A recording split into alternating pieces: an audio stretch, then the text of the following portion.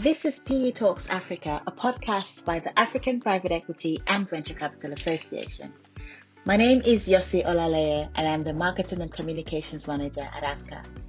In this podcast series, we hear from the innovators, the entrepreneurs, the investors, and the changemakers who are driving Africa's growth story through private investment. Join us as we discuss the key trends and issues around the private equity and venture capital industry in Africa.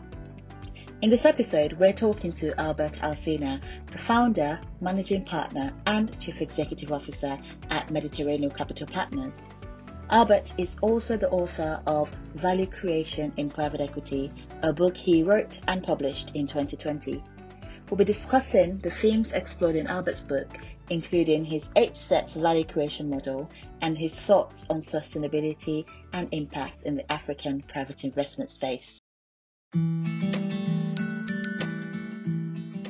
Thank you so much, Albert. It's lovely to have you joining us today. And we're just going to talk very briefly about your book and about the themes that you've explored in the book about value creation as a concept within private equity in emerging markets, but also in Africa specifically, because that's where we operate. But to start with, you're the founder and chief executive officer of Mediterranean Capital Partners, and you have nearly 3 decades of experience leading, managing, and growing businesses across the world and across sectors. So can you just talk to us a little bit more about your background? How did you come to first setting up Mediterranean, and then your experience over the years and getting to the point of writing the book? Is the book something that you always wanted to do, or did it come out as a result of the years of working in the private investment space in Africa? Thank you, Yossi, and thank you, AFCA, for inviting me to this little interview. Look, my background, it's more an operational background. I have been a general manager for many large organizations in many countries, and many of them in emerging markets, and some of them in Africa. So I always came to the private equity space with a strong, operational managerial background. And I think this is actually what led me to read the book Value Creation in Private Equity. I think that to me has been the big, I would say, push for me writing the book. Is the fact that my background has been always managing companies, And then what I've done over the last, couple of decades has been to create a model that can be copy-paste to all the companies where we invest. But the model, of course, is not only being created by me, it's been created by me and my partners, of Mediterranean Capital Partners, which are an outstanding group of people, And when we created the company in 2014, one of the key, I would say, variables that for all of us, the partners of Mediterranean Capital Partners, was important was the fact that we are going to invest in companies that we can actively participate in that value creation. And not only that, but also investing with a strong purpose. And that, the combination of the two, the value creation and the purpose-driven organization, led us to be who we are today. Of course, with a group of excellent and extraordinary people, which is the team that we work at the company. The book came up by my partners asking me to create a little guide for the new members of the company, the junior members of the company, how they should, behave, and what they should do and what they should focus when creating that value. It started with a little guide, then continue with, I'm a teacher at the university. I do that as well, as I think it's an important contribution to the world, is to pass your knowledge to other people. So I decided to write at some point a PhD. So the combination of me writing a PhD, my partners asking to do a guide on how do you create value in companies, all of that led us to this book, which I put a lot of effort, I put a lot of love, I put a lot of dedication, and I think it comes a very structured way on how to implement this value creation model that we have in the company, and we continuously and repeatedly implement within our portfolio companies. Thank you for that, Alban. That's really interesting to hear that you did a PhD, but also, the funny thing, you mentioned your partners asked you to write this book for the junior staff. And what I was hoping would be my very last question, funny enough, was, so you've written this book. It's a very practical guide. It's for investors, it's for students, it's for practitioners. And my last question was going to be, so if you gave this book to, say, someone who's currently studying and thinking about working in the private equity industry, what is the one thing you want, or one or two things that you want them to take from the book? And I was then going to say, do you think it's the sort of thing that you can give to junior members of staff in the investment team to make sure that they understand what the values driving, one, the organization they're working with are, but also in terms of selecting deals and, sourcing deals? So that's what I was going to ask you. And then I was going to sort of make it about, celebrating you and celebrating your book as well by saying, so you've written this book, you published it late last year, in the middle of the COVID pandemic, and I wanted to find out, what's been the reception to the book? What have people said? What are some of the things that they've taken away from it? And is there anything that you've learned since publishing the book that you think, maybe we might have a second edition with these new insights? Absolutely. Great. Another great question. Thanks a lot, Yossi.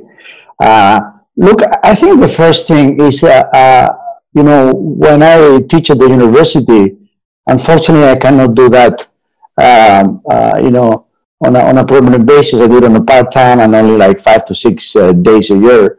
But that's what I try to teach. I try to teach this value creation to the finance masters and to the management, international management masters and, masters in business administration groups. And what I'm trying to tell them is that this book is not about finance. It's about management and leadership. And private equity, it is not about finance. Private equity, many people will think that it's all about finance. Of course, you need to have a strong finance background that helps you to understand and do the right analysis and the right monitoring from the financial perspective, because as you know, numbers are the universal language that we speak in business and in the finance world.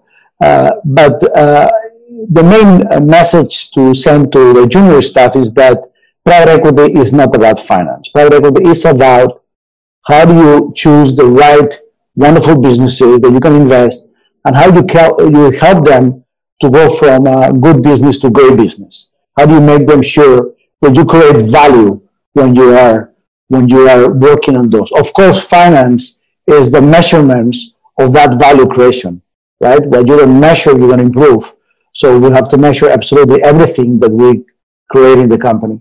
So it's very important for me. That's the main and most important message to the junior staff is this is not about just doing an Excel sheet or a spreadsheet or a business model or anything like that. It is about people. It is about processes. It is about a strategy. It is about implementing the right model that will help the companies to go to the next level. It's about, account receivable. It's about accounts payable. It's about working capital needs. It's about cash management. It's about going international. It's about going by build the strategies, buy and build the strategies. It's about organic growth. It's about all those things. It's about value creation to the companies that we invest, and that's the big, for me, message that I send to everyone within the organization. I think we're looking at should I include your second part of the question? Should I include any other aspects? Look, I think the pandemic has taught us many things. And one of the things is that when you invest in solid, robust assets, those assets can actually go through a crisis, a major global crisis that we had, and continue to be good, solid, robust assets. So the value that you have created, of course, get lost in 1 year because the financial performance is worse. However, the recovery is much faster than anyone else. All of our companies have survived the pandemic and with very good, with high marks. And it looks to me that now that that the things are getting better, the companies are growing faster than before. So it tells me that if you have a good company that you implement the right level of value creation with very concrete, actions and with concrete model, I think it is resilient to crisis and pandemics. So far, I haven't seen much that I could add, but I'm still in the learning process. Every day when we go out there, you'll see we're learning. We're learning about the sector, we're learning about people, we're learning about the context. So those are what I would say will be my answers to your questions. That's great. And again, you've talked about the pandemic. And so I had another question about the pandemic, actually, but in a slightly different angle. So what I wanted to ask you, and again, that was going to be toward the end of the conversation, but I'm so glad that it's all coming out because it's just flowing freely. But what I wanted to say is, so, we've seen the wide-reaching impact of a modern global crisis, the whole world. It's very rare for something that starts in one part of the world to affect the rest of the world the way the pandemic has done. So we've seen this wide-reaching impact, and obviously that's caused some changes even in the investment space. But I wanted to find out from you, based on everything that's happened in the past year, we've seen certain sectors, and this is from our data tracker as well. We've seen certain sectors, particularly in technology and healthcare and finance, really boom during the past year. But from your view, from the Mediterranean Capital Partners view, what do you expect to see in the investment ecosystem based on how things have turned out this year? And another thing that we found was that there was more investment in the venture capital space than the private equity space. And so, what does that mean? Has that changed anything for Mediterranean Capital Partners? And if it has, is it in a positive way? What can we expect to see more of from your team? Yes, another very good question, Yossi. Thank you for that. Look, I think, the first thing is that, look, the pandemic has given us a lot of good lessons that we have all learned. I mean, in this case, reality has overcome fiction by far across the board. If you create a movie today about this pandemic, nobody will believe it. It's horrendous thing that has happened to all of us. I think, having said that, I think that we are in the world of divergence. What it means that to me is that you have some sectors which are very strong, clear winners, and some sectors which are very strong, clear losers. You're in the aerospace, or in the travel, or in the hotel business, and you're suffering big time today. You're in the healthcare, or in the Zoom business, and you're making a huge amount of money, or in the delivery business, you're making a huge amount of money. And that also happens with, not only with sectors, with companies, with countries. You have countries that have managed the pandemic very well and some others that have not. With governments, with families. You have families that they were happy together and you have like the highest levels of domestic violence, which is terrible to the pandemic. So I think we're in the world of divergence, and that is what's happening in the business environment. You have companies which are doing very well, and you have companies which are doing terribly. You have companies that are surviving and companies which are not. The pandemic, it's a natural filter for good, resilient companies. And that is the reality. So we have added to our, investment strategy, not COVID-19 resilient, but pandemic resilient. Because I think we'll see more issues of like this in the future, unfortunately. And we have to count on that. That's the first thing. The second thing is that, it comes to me that Africa, of all the continents, is the one that has had less impact, even if in some parts of Africa you're having stronger growth of the virus and all of that. Having said that, remains a very young population, remains a very compartmental, country-specific, less travel across than in some other parts of the world like US or Europe. So that also remains a strong factor for ensuring that there's less, spread of the virus. But the fundamentals are still there. Africa today is 1.2 billion people, going to 2 billion in 2050, going to maybe 3 billion at the end of the century. Demographics are there. there, and they will continue to be there. And that's driving the rise of the middle class, and that drives consumption, and that drives the GDP growth, and that drives businesses. So I still think the fundamentals of investing in Africa and SMEs and mid-caps have remained there, big time.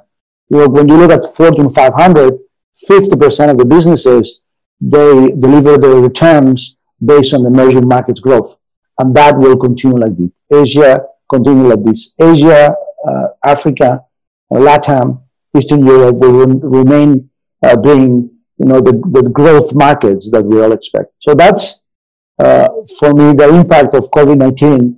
You're more selective, of course, but the COVID-19 resilience natural filter is driving, another big variable on the investment capacity. Great, thank you, Albert, for that. So let's go back to the book. So you've got this 8-step model in the book, and that's what's driven investments by Mediterranean Capital Partner. But I wanted us to talk a bit more about one of the steps, and I think it's step 5, the 5 KPIs. And this one was very interesting to me because it's I've only been in the private equity space for I think 3 or 4 years, and the one thing I always hear about is investing in Africa is a bit different because many African businesses are run by families and they don't always feel comfortable giving up that total control, much in the same way that private equity investment works in, say, developed markets like the US. And so the question then is, I thought it would be interesting for you to tell us a bit more about how KPIs have played out in Mediterranean Capital Partners portfolio companies. Yes, thank you, Yossi. Absolutely. I think we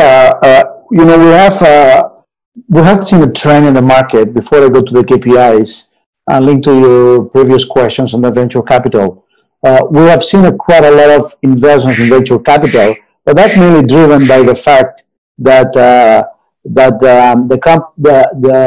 the market had a huge lack of venture capital inflow of money. So I think we're lucky enough to see now that space of the financing required for that type of investment now being deployed in Africa. That was something that was needed. It was a vacuum that we had in that space, in the venture capital space. I think now Africa is slowly catching up in that. So I think the fact that this has happened right after the pandemic, I think that's probably not that correlated. In fact, I think it's decorrelated. I think the fact that it has been more funds operational and therefore there's been more money deployed into that segment. On the other hand, I think another trend that we're going to be seeing is I think we're going to see more and more majorities investments versus minorities because I think that the industry is graduating from just partnering with a minority shareholder, with majority shareholders, and then funds being minority. And I think that's something that will happen more and more. But going to your question, and that's also linked to the KPIs, Look, we found that in all the business, there are 5 KPIs which are common. And the 5 KPIs are, first of all, what is the growth of the company? The second one, what is the cash generation of the company? The third one, what is the profits that the company generates? The fourth one, what is the velocity or inventory turns, and inventory turns on the wider sense of that word. And the fifth one is what are the customers? Well, how do you manage and control all the customers? These 5 KPIs, are critical, and they are common in every single, sector, being products, manufacturing, commercialization, services. So anything is related to these 5 KPIs. Of course, on top of these 5 KPIs, you have a number of additional KPIs which are specific for the sector or for the company, which is also very important to monitor. To me, sometimes in private business, the hardest of the implementation of all of them is the cash generation KPI, because you have to differentiate between free cash flow, cash generation, and also what is the cash coming from financing, outside financing or third-party financing. So making sure you have a clarity of how much business are linked to the cash generation.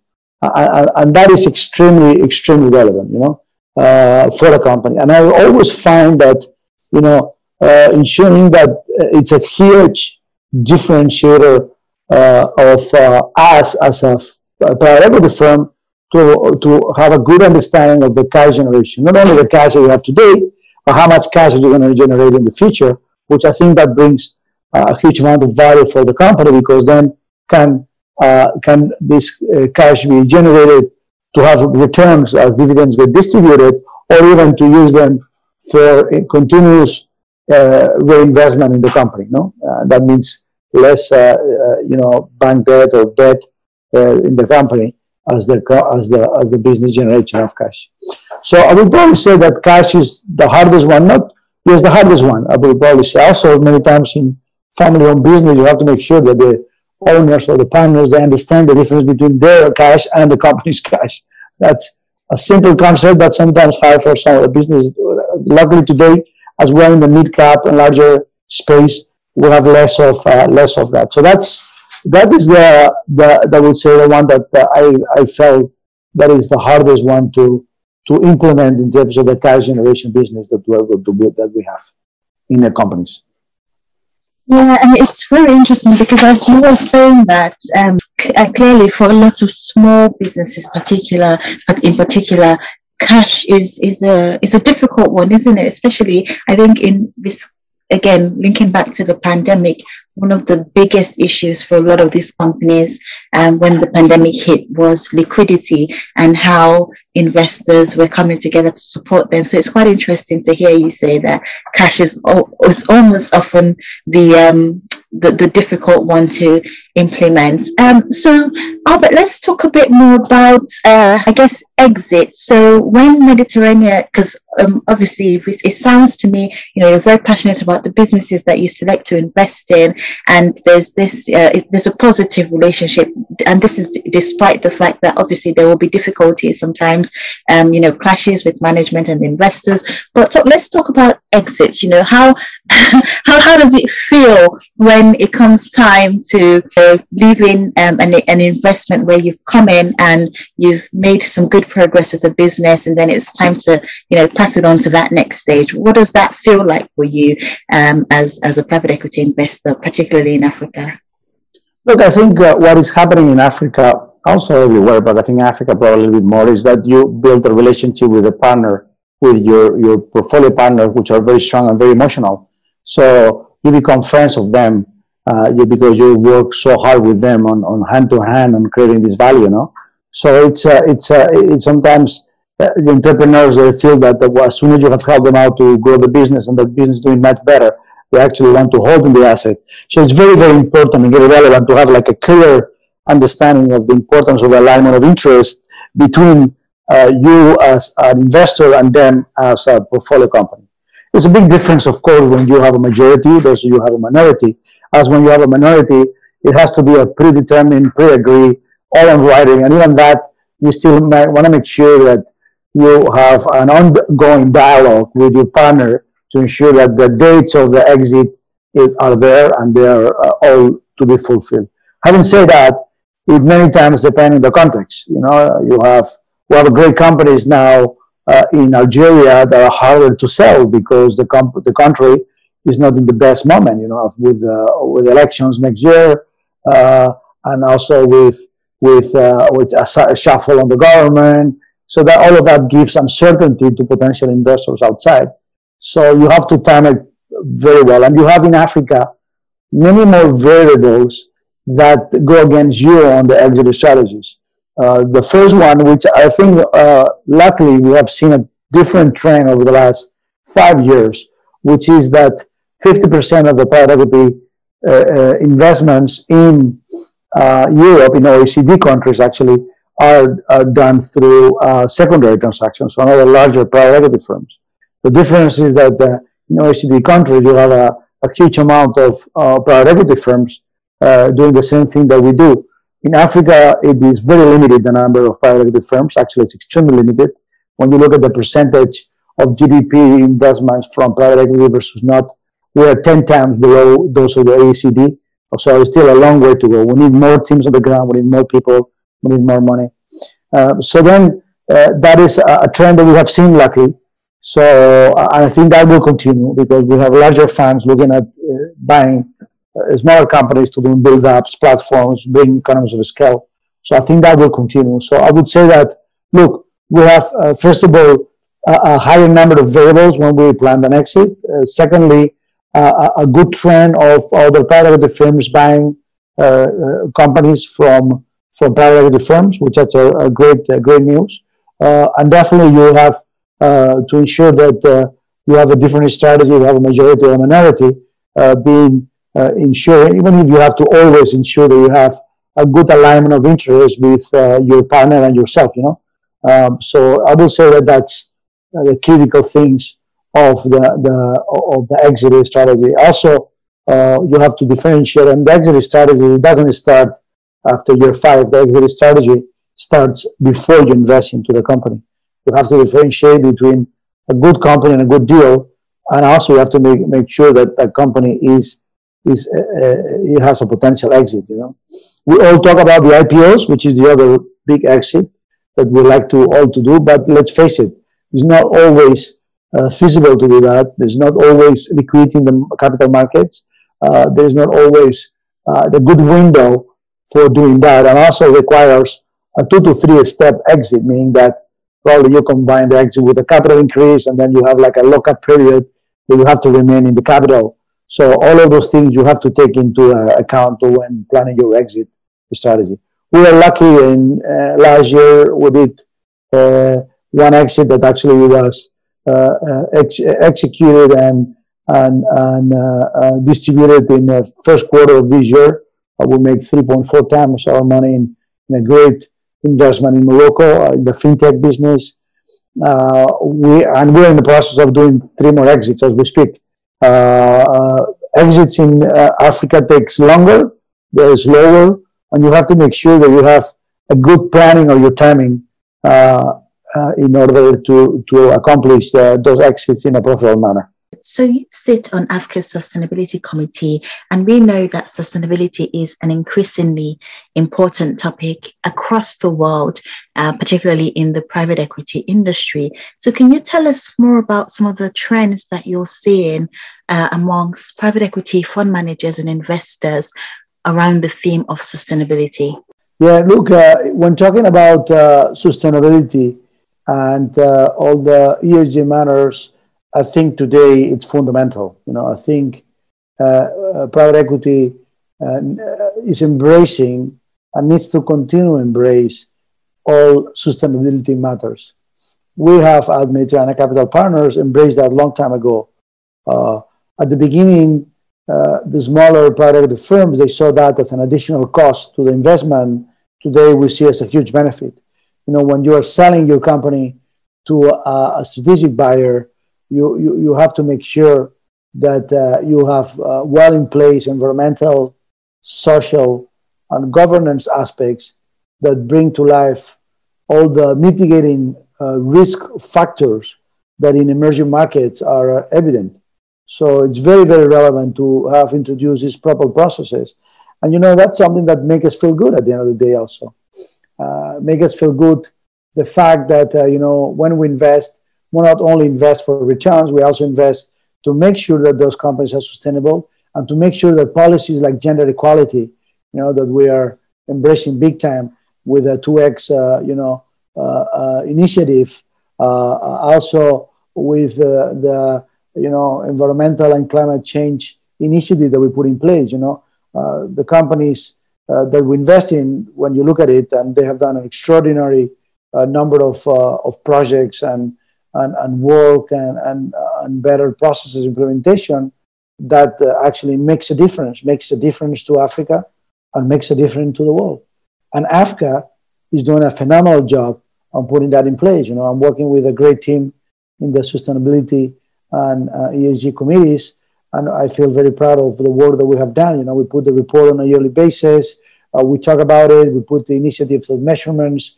We discuss with the United Nations Principle of Responsible Investment. We discuss about the new IFU, ESG impact factors. We talk about impact, definition of impact. You have several definitions of impact funds. We embrace many of them. So I think it's a fundamental part of our day-to-day activities and a fundamental part for Africa. This is actually probably one of the purposes driven in private equity that make us, all of us, feel good and proud of what we do. That would be probably my input on that aspect, Yossi. Really rewarding to hear you say that Africa's doing a great job on that, because that's one of the big things. I mean, we published the history of private equity in Africa a few years ago, talking about how for Africa it's almost always been about sustainability and impact. So that's a very important thing to us. But let's, because we've only got a few minutes left, so let's talk about people on the outside looking into Africa. That's both investors, but also private equity fund managers. What are some of the misconceptions that people have about investing in Africa? And if we asked you a simple question, how do you bust that myth for them? What would you say? Yes, another great question. Look, I think the biggest myth that we have is that Africa is one place. Africa is not one place to invest. Africa is 54 different countries with 54 different risk profiles, with 54 different types of currency, with 54 different challenges, with 54 different growth patterns, and a stable instability. So I think it's very important, first of all, is to say, I want to go to Africa. It's not like, where do you want to go and how do you go? I think that's probably the most important one, because also another effect that we have in Africa, if something goes wrong in one country, it gets spread across the whole Africa. I remember at the time of the Ebola outbreak that people didn't want to come to Casablanca to do due diligence because they were afraid of it. So that's the first myth that we need to ensure that we overcome by educating investors in conferences and so on and so forth. And Africa is doing a phenomenal job on doing that. That's the first thing. The second thing, which I would say, is also that Africa is a higher risk than any other investment in private equity. I don't think so. I don't think Africa has a higher risk. I think Africa has the same risk patterns when you invest in good companies than you could have an LBO in the US. I think the critical thing is to choose the managers that choose this wonderful business. And I think choosing the right businesses, and when you're looking at some managers, some of my colleagues, they have phenomenal businesses, today. So that gives you I would say, the comfort that Africa, it's not a high business, which include high risk business, which means high returns, right? So I think the critical thing here is to understand that, Africa, it's 54 countries, some riskier than others, and the returns have to be private equity returns. And you should not expect a higher return by investing in private equity in Africa. That's the second big chunk. And I think that the third thing is that, look, in today's world, I think we're going to see a huge inflow of money coming to Africa in the next decade. And I think it's because the concept of impact it is increased by a factor of 10 every time you invest in Africa. So when you invest, of course, in a private equity in Europe or in the US or any of the OECD countries, you get a reward on returns. But when you invest in Africa, you get double reward. You get the reward on returns, which is nothing bad on that. But I think more important, you get a reward on the impact that you create. By definition, investing in Africa creates a huge impact to the world, creates a huge impact to a lot of people, makes this world a better place to be. And I think this is something which I think investors are starting to see, and they're trying to understand that it is important to invest in emerging markets, and it's important to invest in Africa, as is one of the key continents of growth for the future. Not only because of the impact, but also because they cannot afford not to be in one of the largest growing continents in the world. So this is probably what I would say on the three aspects of why we should be looking at Africa as an investor. That's wonderful. Thank you so much, Albert. It's been really wonderful talking to you and, getting to hear more about your thought process, beyond the book. So really grateful for your time, and hopefully we can have more of these types of conversations. And that's where the conference comes in handy, because then we can talk about these things and showcase the beauty and the potential of Africa to the world. So thank you for writing the book. One, thank you for being a member of the Africa Sustainability Committee and sharing your insights, and thank you for being one of the people who believe in Africa's growth story. Fantastic. Thank you, Yossi, and thank you, AFCA, for inviting me. I think you're doing a phenomenal job. I'm here to help you and help anyone else that wants to go into Africa. I'm passionate about the continent and I'm passionate about the job. Thank you very much for the invitation. I really appreciate it. Thank you for joining us today. To find out more about what we do at AFCA, visit our website at www.avca-africa.org. You can also follow us on Twitter and LinkedIn to join the conversation and keep up with the latest news across the African private equity